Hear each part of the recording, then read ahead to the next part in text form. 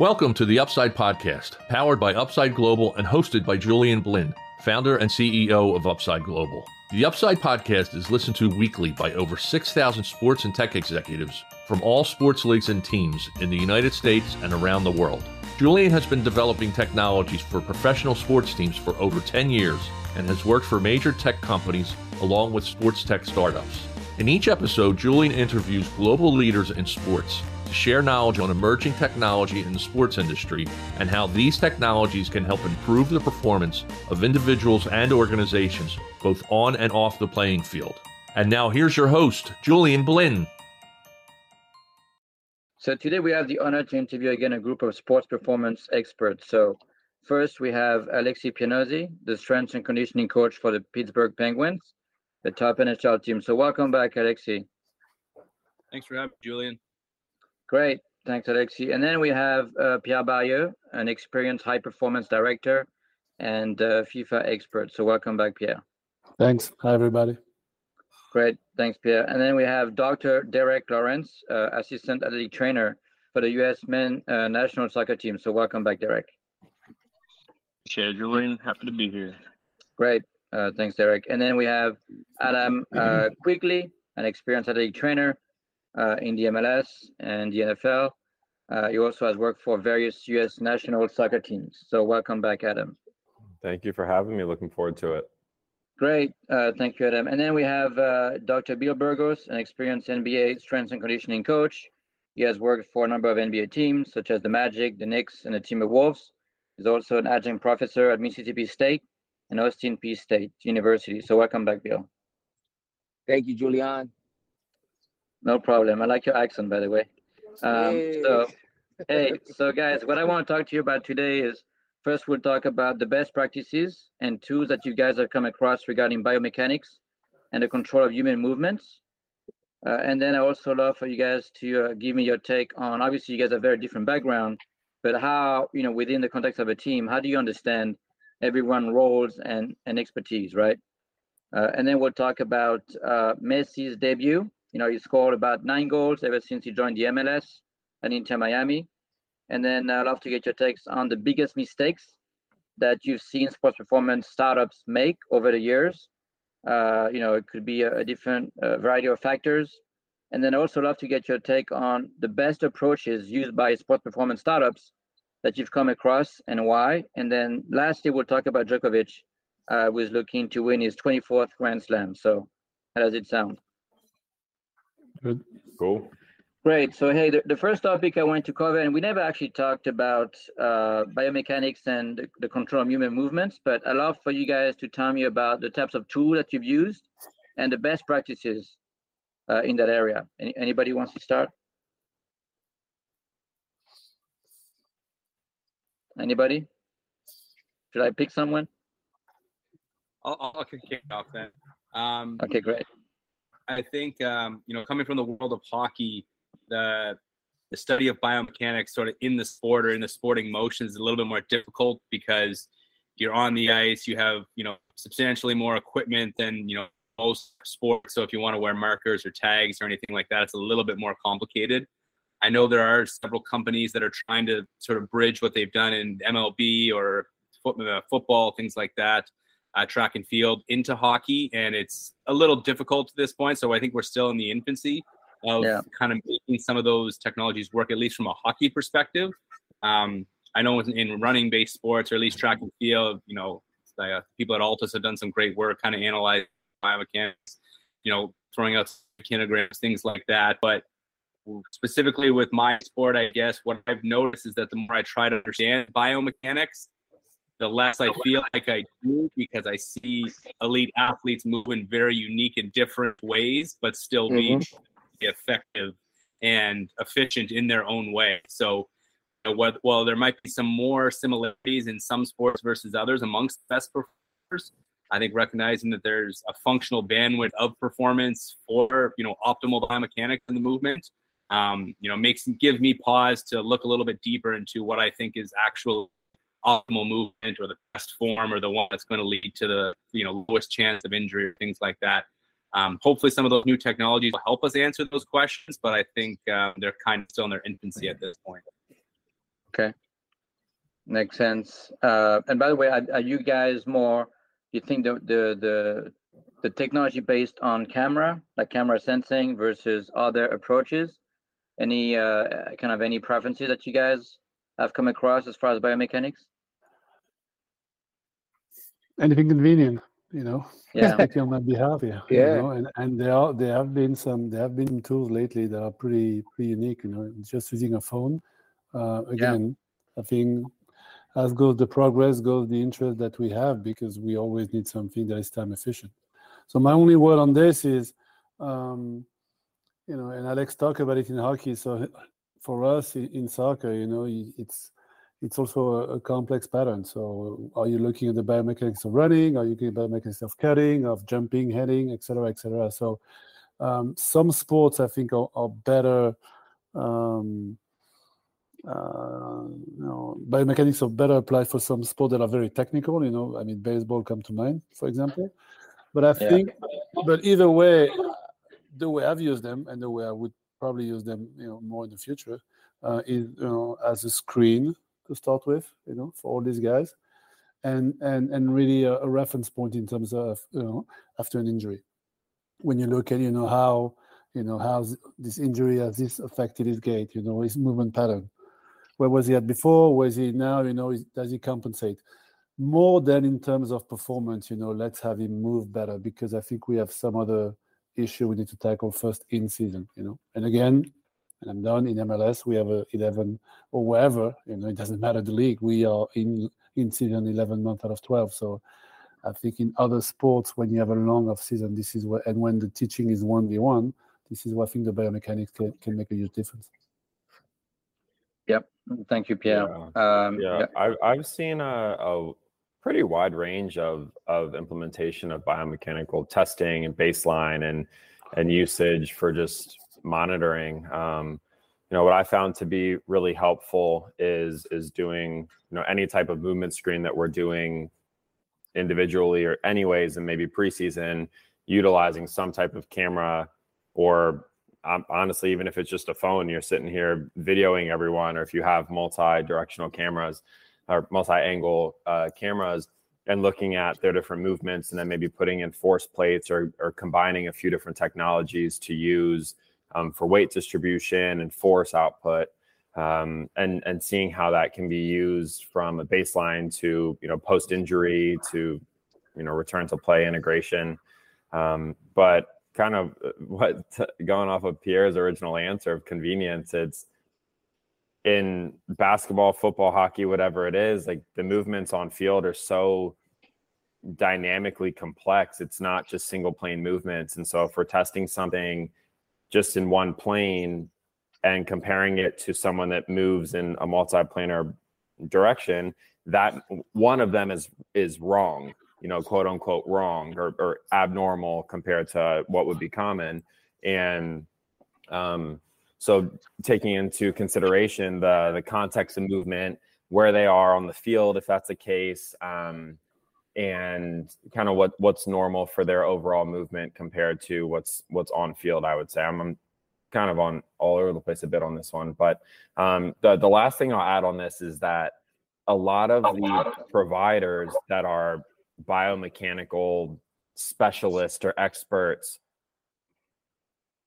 to my experience, usually are not the people that are doing the day-to-day operations of high performance management, implementation, therapy, whatever it is. So I know we'll talk about it a little bit later, but this is definitely one of those collaborative efforts of how do you get a athletic therapist or sports therapist to figure out how to use biomechanics in their therapy or rehab, or you have a high performance coach. How do you have biomechanical analysis be a part of their movement analysis per se, without it taking over the entire perspective of like, this is right, this is wrong. It can simply be like a neutral, like this is just what is, and we can use that as information. Makes sense.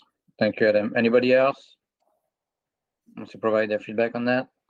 I'll touch on it real quickly, Julian, if you don't mind. Or sorry, Bill, if you want to go.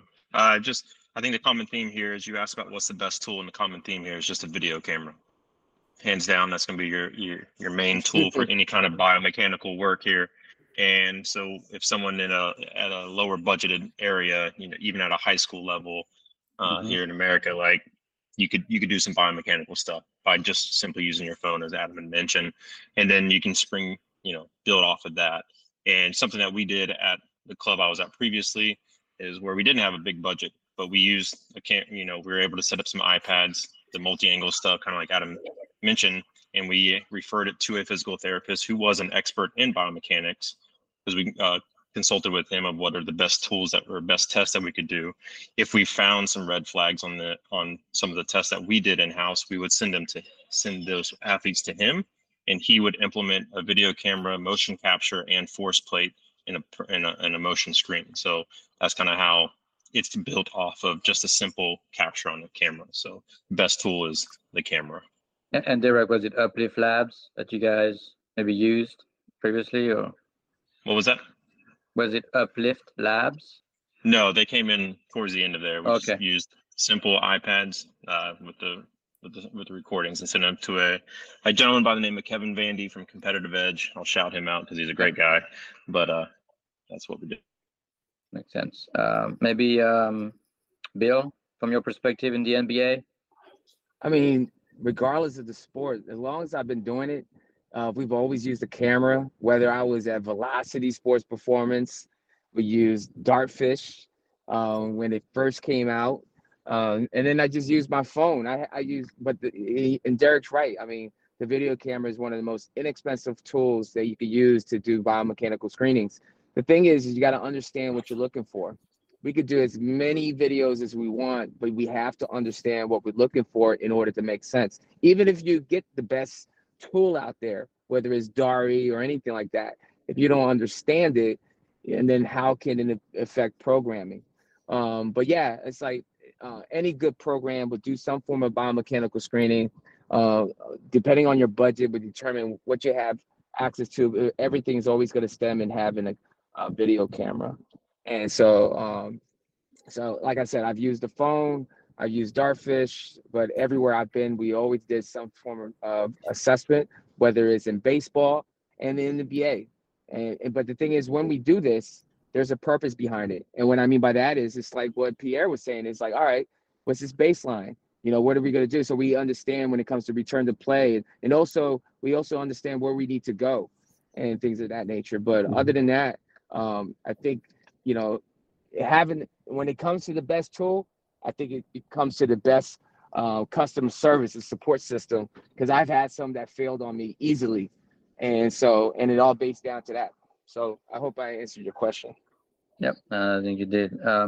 Hey, the next topic I wanted to cover is, I mean, obviously, within a team, right? People come from very different backgrounds. They have very different roles. So, throughout your career, right? How have you guys been able to understand, everyone's roles, right? Any kind of best practices, things that you've seen that work really well? Anybody can provide his perspective on that?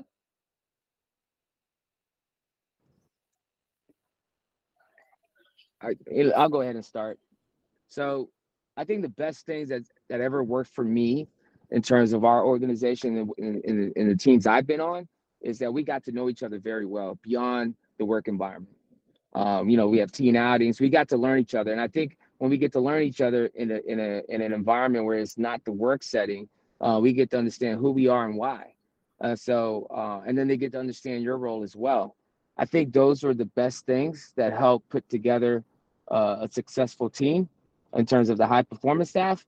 But the other thing is just early on in my career, I took the initiative, as well as some other ones, to learn more about each profession. I've done observation hours in the physical therapy. I was a student athletic trainer, so I did those things. I understand sports science. I do a lot of that. I understand being a biomechanist, things of that nature. But it takes the person itself has to take the initiative to understand that role, to understand what that person's thinking, on top of understanding who that person is as a human being. Yep, great points. Anybody want to comment on that? I'm going to say the same thing as Bill. Early in my career, I moved to the US to do master in athletic training. So yeah, it's up to you to expose yourself. Now I think it's a little trickier once you're already in a professional setting, and then what can you be looking for. So for me, is being part of an organization with a strong leader, and then setting up in-house professional development. Is it the answer to the question? Is it perfect? No, but I think it's ideal, especially if you go back to what Bill was saying. If people know each other, trust each other, and know that they can benefit from each other's knowledge.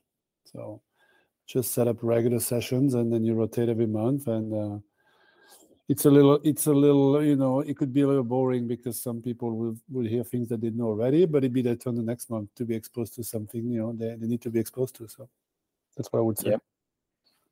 Yep, that makes sense.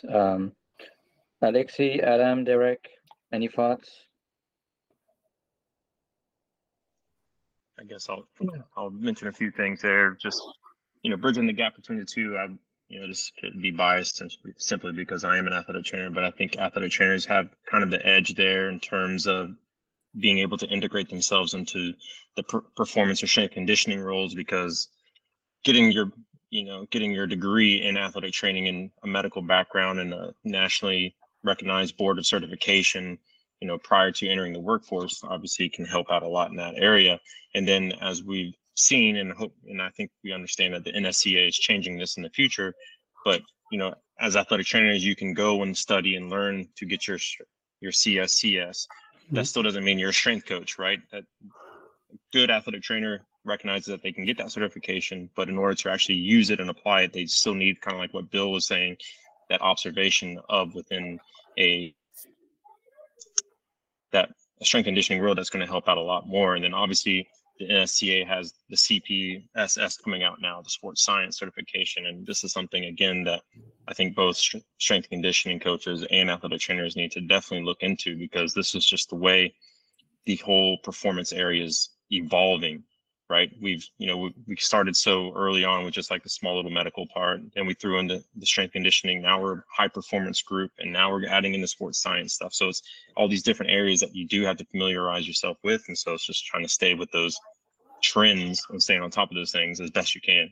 And that can be tricky, but kind of like what Pierre alluded to, if you can be within a group in your organization that's willing to learn from one another, that can go a much longer way. Yep. Thank you, Derek. Alexi, Adam, you guys have any thoughts? Yeah, I think everybody was making really good points. So it's hard to find something new to say amongst that. But I think, one of the issues, not issues, but one of the things about being a strength and conditioning coach is because it's, again, as Derek was saying, it's just that certification. You get your CSCS, and hey, there's a pretty wide variety of people who hold that credential of CSCS. Some of them have been on the job for 20 years. Some of them have been on the job for a year. Some of them have worked with 8 different organizations and are having, a resume and experience that's through the roof. And some people have not. And, that's not necessarily good or bad, but when it's a little bit less structured in terms of what differentiates, some of those things within the field, it's kind of harder to understand what strength coach's role is supposed to be within that sort of high performance environment a little bit.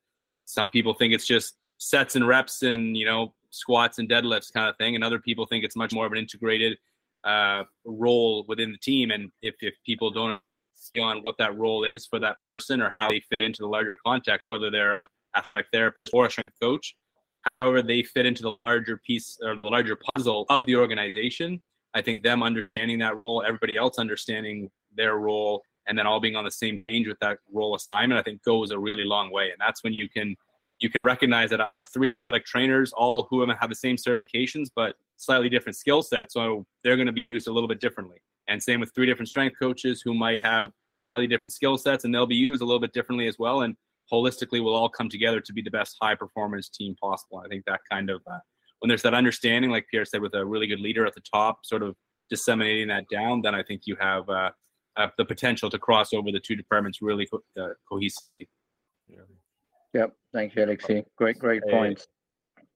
A realization that I've had over the past few years has been that a lot of our professional development and continued ed is driven by what comes with a unit, what comes with the CEU unit, or what comes with In other professions, they're called different things, but that by guiding our conversations and choices of courses and certifications and additional education based on what gives you credit, I found to be a little kind of misaligned, because what kind of alluding to what Bill talked about the culture of a team and collaborating between a high performance environment.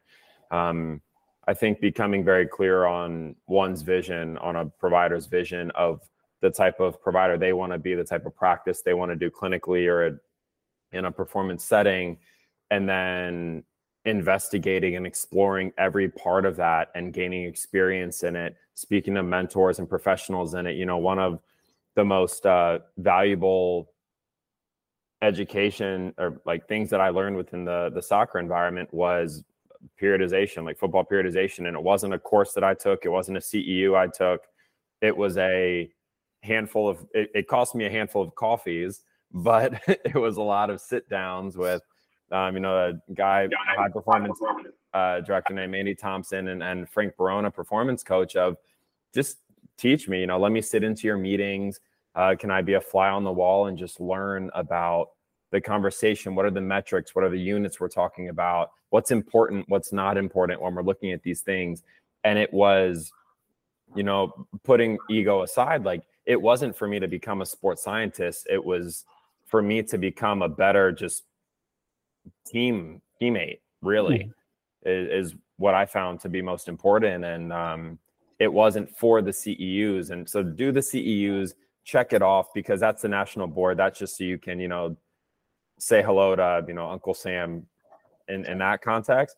But that's not necessarily the driving factor of what's going to make us better providers and a better industry as a whole. Yeah. Thank you, Adam.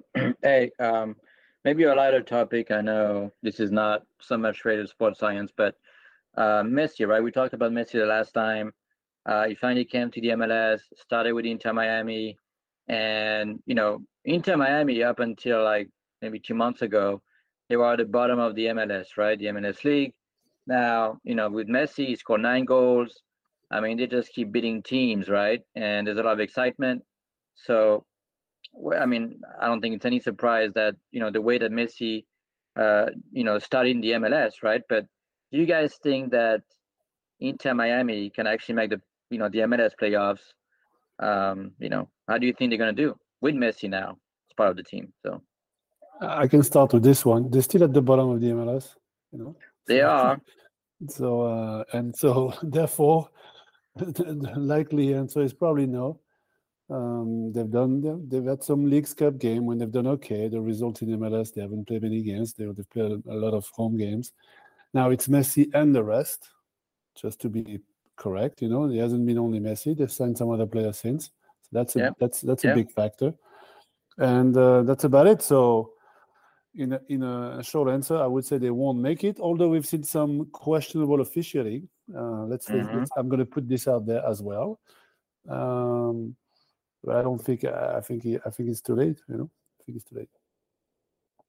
Okay. Anybody wants to comment on Messi? His debut in the MLS? I don't watch enough to know if they're going to make the playoffs or win or not, but I do know they're going to make a lot more money now that he's there. So that I can guarantee for Inter Miami. Yeah. Correct. That's right. I mean, I did sign up for Apple TV ever since he joined There's one example. the MLS. So more money for Apple and those guys. Anybody else before we move on to the next topic? Okay. I can touch on it. Yeah. I would just say that, statistically speaking, they obviously still can make the playoffs, and they're 12 points out right now, and they have 2 games in hand. So, you win both of those and you're only 6 points behind. And I think it is actually fairly possible that they will make the playoffs. I just find it incredible the way that the game has shifted as far as formation, strategies, impacts by one player, and specifically Busquets in addition to Messi, of just the way from a soccer side of like love of the game, their style of play and how it's fully impacted like all of the players around them. You can see the IQ of some of these other MLS traditional players who are starting to grow, and the runs they're making and the way they're playing on the ball is just it's really beginning to change. So it is kind of wild though how there's been this massive Messi debut and like there's still no MLS, as Pierre said, like they're still on the bottom of the table. They may win this championship, but you know, it's crazy football. It's fun to watch, but it looks like he's making everybody better on the team, sort of, right? So they got to boost the confidence. When you have someone who attract the attention of many more than one defender, you know, it's going to leave some more room to the other guys. But again, you know, you have Busquets, you got Jordi Alba, you got a new coach. It's a little more than him. No, for sure. Yeah, schedule matter. You know, there's a big difference in MLS. You know, we like to say everybody can beat each other. Yes, there is, but there's also teams at the top that are probably playing a little better, especially if they're home. So I haven't looked. I know they're going to Cincinnati, was doing well right now. This is going to be the real deciders. You know, can they compete with the top teams? That's true. We'll see. Hey, look, the next topic I want to discuss is, I mean, you guys have, you know, been approached by many types of sports performance tech startups, right? So what are the kind of the biggest mistake that you've seen those startups make when they approach you guys, when they work with you? Is it because they totally didn't understand the workflow, didn't know how to work with the teams, they were making claims that were totally unrealistic, it wasn't scientific based? I mean, what are the biggest mistake that you guys have seen startups make over the years? Anybody wants to provide some thoughts on that? I think the biggest mistake that most startups have is not having their product or prototype completed. And I'm the one, you know, whether it's finishing it up or like, you know, or I'm just helping them complete their project. I just feel like if you have something that's finished and with a good support staff, customer service, because as a strength coach, I feel like there's enough on my plate in terms of working with the guys and doing reports and everything else. Now I have to build your product. I'm in a position where I need a product to help my workflow become a little bit easier in order, and also to get more out of the training sessions, not to build your product. And so I think most startups, they start a little too premature by introducing it to teams and making it seem like they have a full finished product. That's just me personally. So basically the claim that they were making about we've got something ready, but it wasn't ready. Yeah. Yeah, but I think there's a lot of startups who make those claims, right, to get the attention of the teams, and in the end, it's just not quite there yet, right? Yeah, and I think that leads to poor success, or they may succeed later on, but it takes away my time to work with these guys effectively and efficiently. Yep, that makes sense.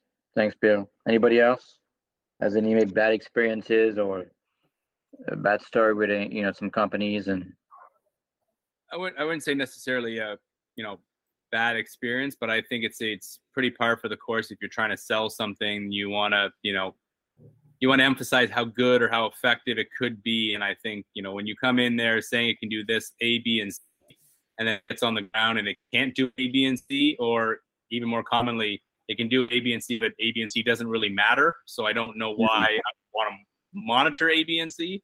Then you have to explain to the company who's probably poured a lot of time and money into it why this doesn't fit for us, because it doesn't actually measure A, B, and C, or A, B, and C doesn't matter. And that's, we don't need a product like this. So maybe it's a little bit of wishful thinking or not understanding how their product might integrate into a particular sport, or, the difference between the sports and why it might work in one but not another. But ultimately you get a pretty good sales pitch. And then when you get it on the ground, it's just not quite measuring what you thought or as valuable as they led you to believe. But is it because sometimes they don't come from the world of sports, or they have the wrong assumption or the wrong ideas of what's important to measure maybe for the teams?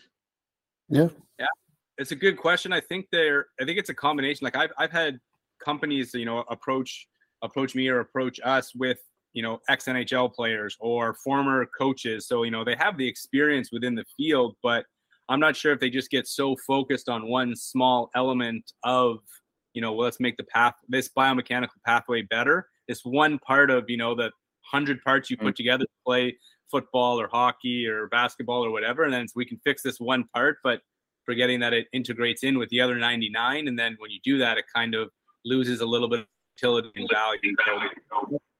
So vision, what the product can do or what they want it to do. Yeah, no, that makes sense. Anybody else? Yeah, I think I'm with Alexi on this one. I always say that the one thing we have these years we like interns coming in, and that's a little diversion, but I'm coming back to the topic. We have interns coming to like professional environment, and they are so focused on what they just learned that they forget that what they're about to apply is just a little piece of the final product. And that's going back to what Alexi was saying. I think this company don't understand that again. What they're able to help us with in theory, and even if that's the case, is also a little bit of the product. So they overestimate, the impact that their product will have, which is a consequence of, don't really understand the needs that people like us would have. So it's because at the end of the day, if the product is good and if there is a need, then it would sell itself and there would be a budget for it. I really believe so. The question is, can they offer such a product? Well, and also maybe to Pierre, your point, you say if it fits into your budget, or even if it doesn't, you'll find a budget for it, right? It will. Yeah, no question. That's what I'm saying. If we are looking for a way to have a competitive edge, and if someone comes with a valid point and we believe that makes a difference, then I think organization will make room for it. That makes sense, especially for That's it. Yep, I've seen that before too. Yeah, I've seen team telling me, look, if it's good, if it's really cutting edge, I'll go to my GM and I'll get the budget for it. Yeah, and going back to Bill was saying, to be cutting edge and good, it has to be a finished product. So, yeah, good point. Anybody else? Yeah, I would say one thing that there's I wouldn't say a common issue with a lot of companies, but I was talking to a CEO the other day, just talking through possible sales pitches and whatnot. So for him, I appreciated his respect for our positions and trying to understand our viewpoint of it for when companies come in, but it's a misperception of our workflows. Okay, they think that they can bring a product in that's supposed to be this major benefit for us, but the product's going to overwhelm one other person within our group. It's going to take that person away from their daily task that's already been implemented on a regular basis. So really getting to understand how the workflow happens for the staff and whether they have the capacity to bring it on is a major thing that I think a lot of companies have a misperception or misconception of it as they're coming in to sell these products. And so I think that's one thing that a lot of them could learn. And that kind of goes back to the whole, like, are they from the sport? Are they from within the locker room? Or are they not? Or are they just, some very good engineers that have developed a product that they see that's going to, change how we operate?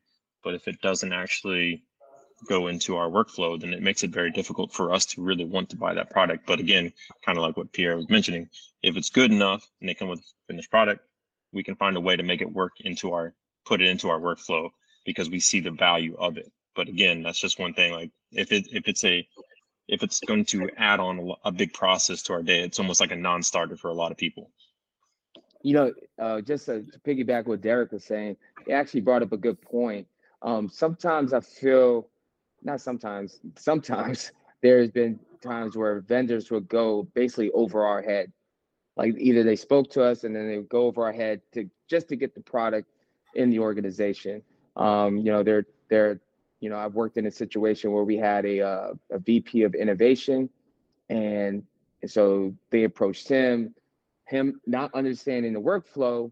Now we getting pressure from VP, and so now it's challenging for us, even though we we were trying to figure out beforehand. But to the vendors, they didn't understand that. So for them, it's a lost opportunity. So they do whatever they can. And this is just my experience. So I feel like understanding who the right people to talk to, understanding that if it's the strength coach, the biomechanist, whoever the case may be that's actually putting this together, make sure you talk to the right people. Now, on the other end of the spectrum, you know, one of the things when I was on a team we did well with, anytime there was a product, anybody that was going to use it or be a part of it was brought in. Whether you're in, you know, BOps, whether you're in, you know, business side, you would come in and you would be a part of this presentation. So everybody understands this is just something that we're all would be using. If everybody's in agreement, then that's a product that most likely we'd be in. And so I think my biggest two things is understanding, you know, do not go over the person's head, you know, make sure that that person's is included, the one that's actually going to be using it. And then number two, on the flip side, you know, if you're going to bring this vendor in, make sure that everyone's on the same page. Yeah, that makes sense. And maybe going back to what Derek was saying, sometimes, you know, if you tell them, look, it doesn't fit the workflow, are they willing to listen or not? Because maybe they're not going to be willing to listen and change the way, you know, or admit that it's not going to fit the workflow, right? They'll listen when we don't buy it, and many others don't buy the product. Yeah, you go. Yeah, for sure. Very true. Yeah, but makes sense. Anybody else wants to share their experience or bad experiences with startups? I'll share that a mistake I've experienced is where we're, as a professional organization, being pitched something that they bring tremendous value to our organization for, but the value is really that they can then say they work with our organization. Yeah. And it's always kind of a fun little investigation of, you know, when they come in and say, look, this is our new water and the Pittsburgh Penguins use it. And then you speak to Alexi and they're like, oh, well, they sent us some boxes of it, but it's you know, it's not a part of our day to day.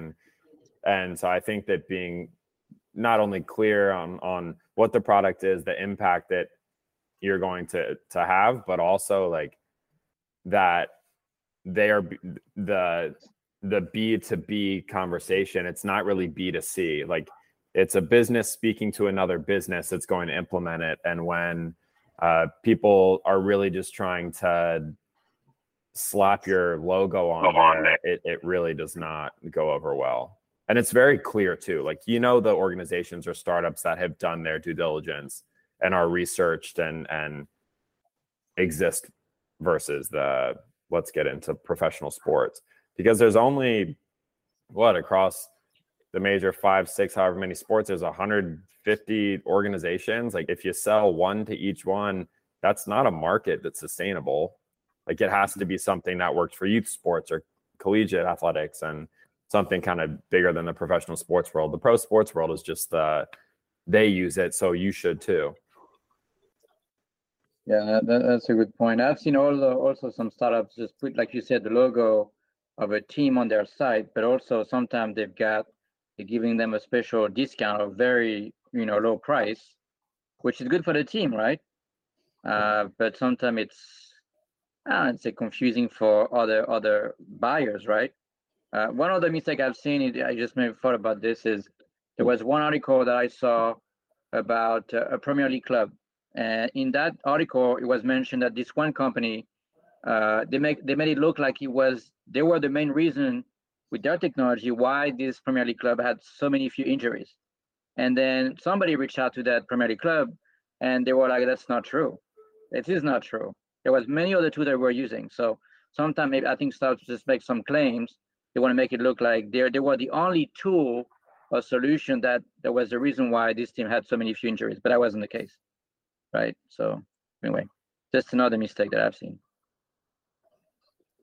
Yeah, we're talking people here. We're not talking technology. You know, it's two different things. Right. Yeah, but that's right. They want to make it look like in front of the media, this is only because of us. Yeah. Right. I know. You see where they're coming from. They're salesmen. They're trying to get their product out there. It makes sense, but like, you know, to Adam, to everybody's points, if you start to kind of operate, as that salesman, pushing the truth, stretching it out all the time, those relationships you're trying to build, will end pretty quickly, and then you won't have any lasting, long enough to sustain the market, I think. So classic salesman kind of. But I think the teams always find out the truth, right? Because they all talk to each other. I mean, many of them, right? So that can only go a long way, I think. Hey, so on the other side, right? I guess what are the best approaches or strategies used by sports performance startup that you guys have seen, right? Maybe they had, they were good at listening to the team, the needs. They were very patient. Maybe they had great customer support. They helped you guys build some new features. I mean, what are the best experiences that you've had with with some startups?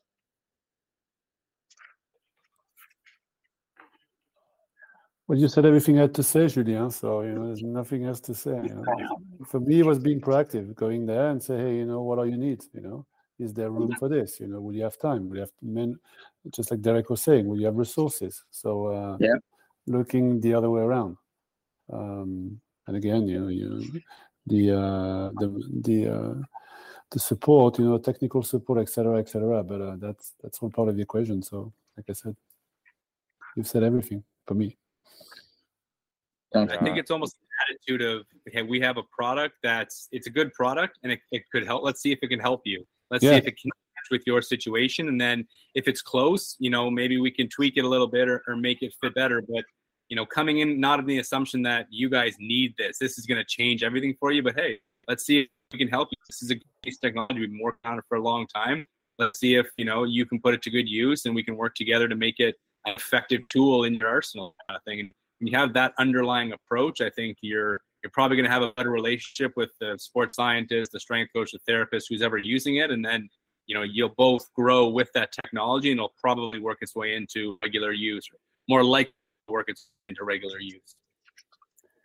Yeah. What if there was something, would you use it, as opposed to, you guys are not using it, you guys are, what are you doing? Yeah, makes sense. Anybody else? Come on. They know your team better than you. Come on. Yeah, there's nothing like a salesman telling you what you should do to win a championship. Mm-hmm.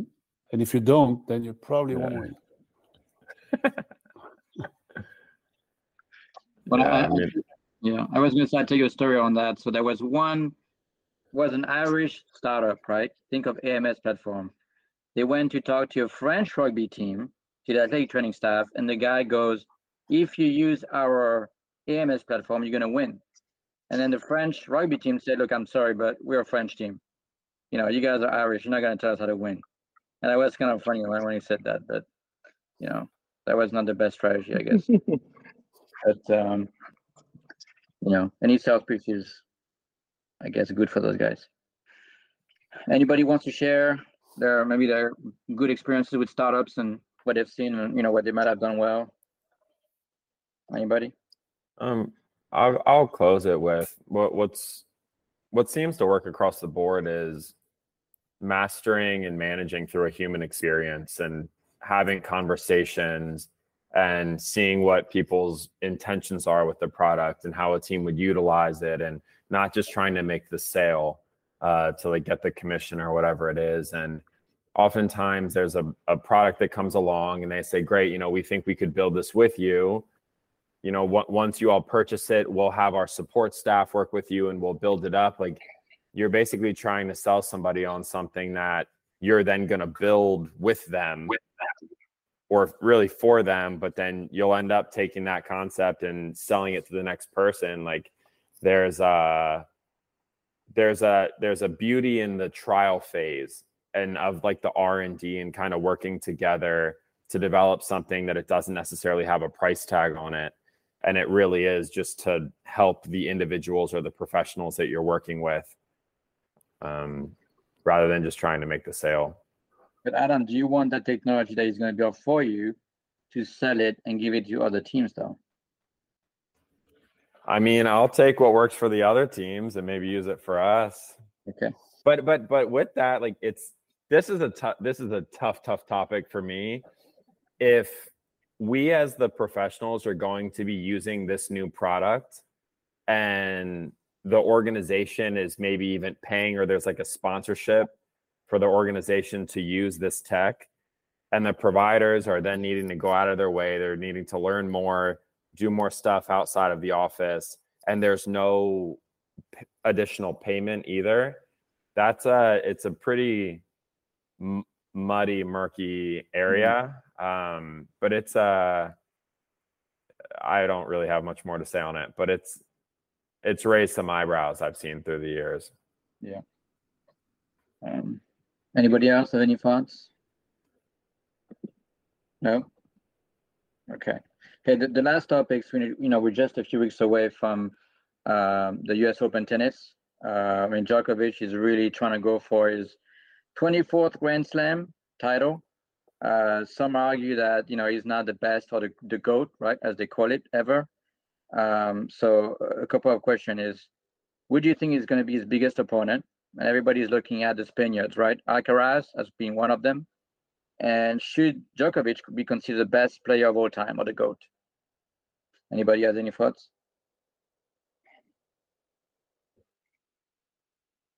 I think, Pierre, you like tennis, so maybe I'm looking at you. I have lots of thoughts. I'm coming from the tennis world, so, as much as soccer. So, and my best friend happens to be with me tonight, so I just threw the topic, before we went on. And he's a tennis pro. The GOAT thing, just like for the Messi GOAT debate, I don't want to be part of this. The GOAT debate. Now for the other thing in the US Open and Djoko, the only thing that I won't say is that Djoko is obviously, when it comes to preparing and technology and expertise and drive and motivation and invisible training, and it's probably up there, and yeah. And if you go back to the French Open, Alcaraz on clay was pretty impressive prior to the French, and everybody was saying Alcaraz is the favorite. And then sure enough, we all saw what happened in the final. Now you fast forward now in Wimbledon, now Djoko, based on the French, is now the favorite, and we all know what happened in the final. Although Djoko was one ball away from being up 2-0, and that would have been different. And the first thing that Djoko said after the game was, you know what, Alcaraz is the best player in the world. So he said, you take the pressure, now, and then let's see what happened at the US Open. So everything is calculated, and he was focused, from the second he lost Wimbledon. So let's see. So you don't have do you think he's going to win? Can he win the US Open? Of course, can he win? We don't have to debate that. Of course he can. Yeah. There is competition, but he has to be a top 2, 3 if you want. Yeah. Favorite for the US. Yeah, I agree. Anybody else have any thoughts on Djokovic? Maybe Alexi, I know you kind of follow tennis a little bit for some time. Yeah, you win 23, 24, and he's not done yet. It's going to be hard not to be called, the greatest, or at least one of the greatest, especially when some of those came against Federer in the final, Nadal in the final, the other, the greats. He did go toe-to-toe with them for a while. I'm a big Roger Federer fan myself, so I have a hard time convincing me personally to say Djokovic over Roger, but, his longevity and now he's been doing it at a pretty high level for an incredibly long amount of time. And he, again, went toe-to-toe with pretty much everybody in the sport the last decade. And, he might be polarizing off the court, but if he had Rafa's personality or Roger's personality off the court, it would probably be a much shorter conversation. But that's kind of what makes those two a little extra special, I think. Alex, are you saying he's arrogant? I'm joking, but a tiny bit. Different. He's just different. They're all different. Yeah. Anybody else before we close? Anybody else has any thoughts on the Djokovic? No? I'll take it as a no. But look, we're at the end of the podcast, but I want to thank you again for your time today. It's always insightful. Thank you. Hey, thank you, guys. This is great. Thank you. Julian. Thank you. Great to catch up with everyone. Yeah, great to see you. Same here. All right, fellas, take care. You too. See ya. Thank you for listening. To access past episodes and other research, articles, and analysis of sports technology, please visit our website, theupside.us. Subscribe to the Upside newsletter and receive full access to our sports tech business letter and website. Royalty-free music is provided by ibaudio.com. The Upside podcast provides timely insights and interviews with global leaders in sports technology. Until next time, keep looking to the upside.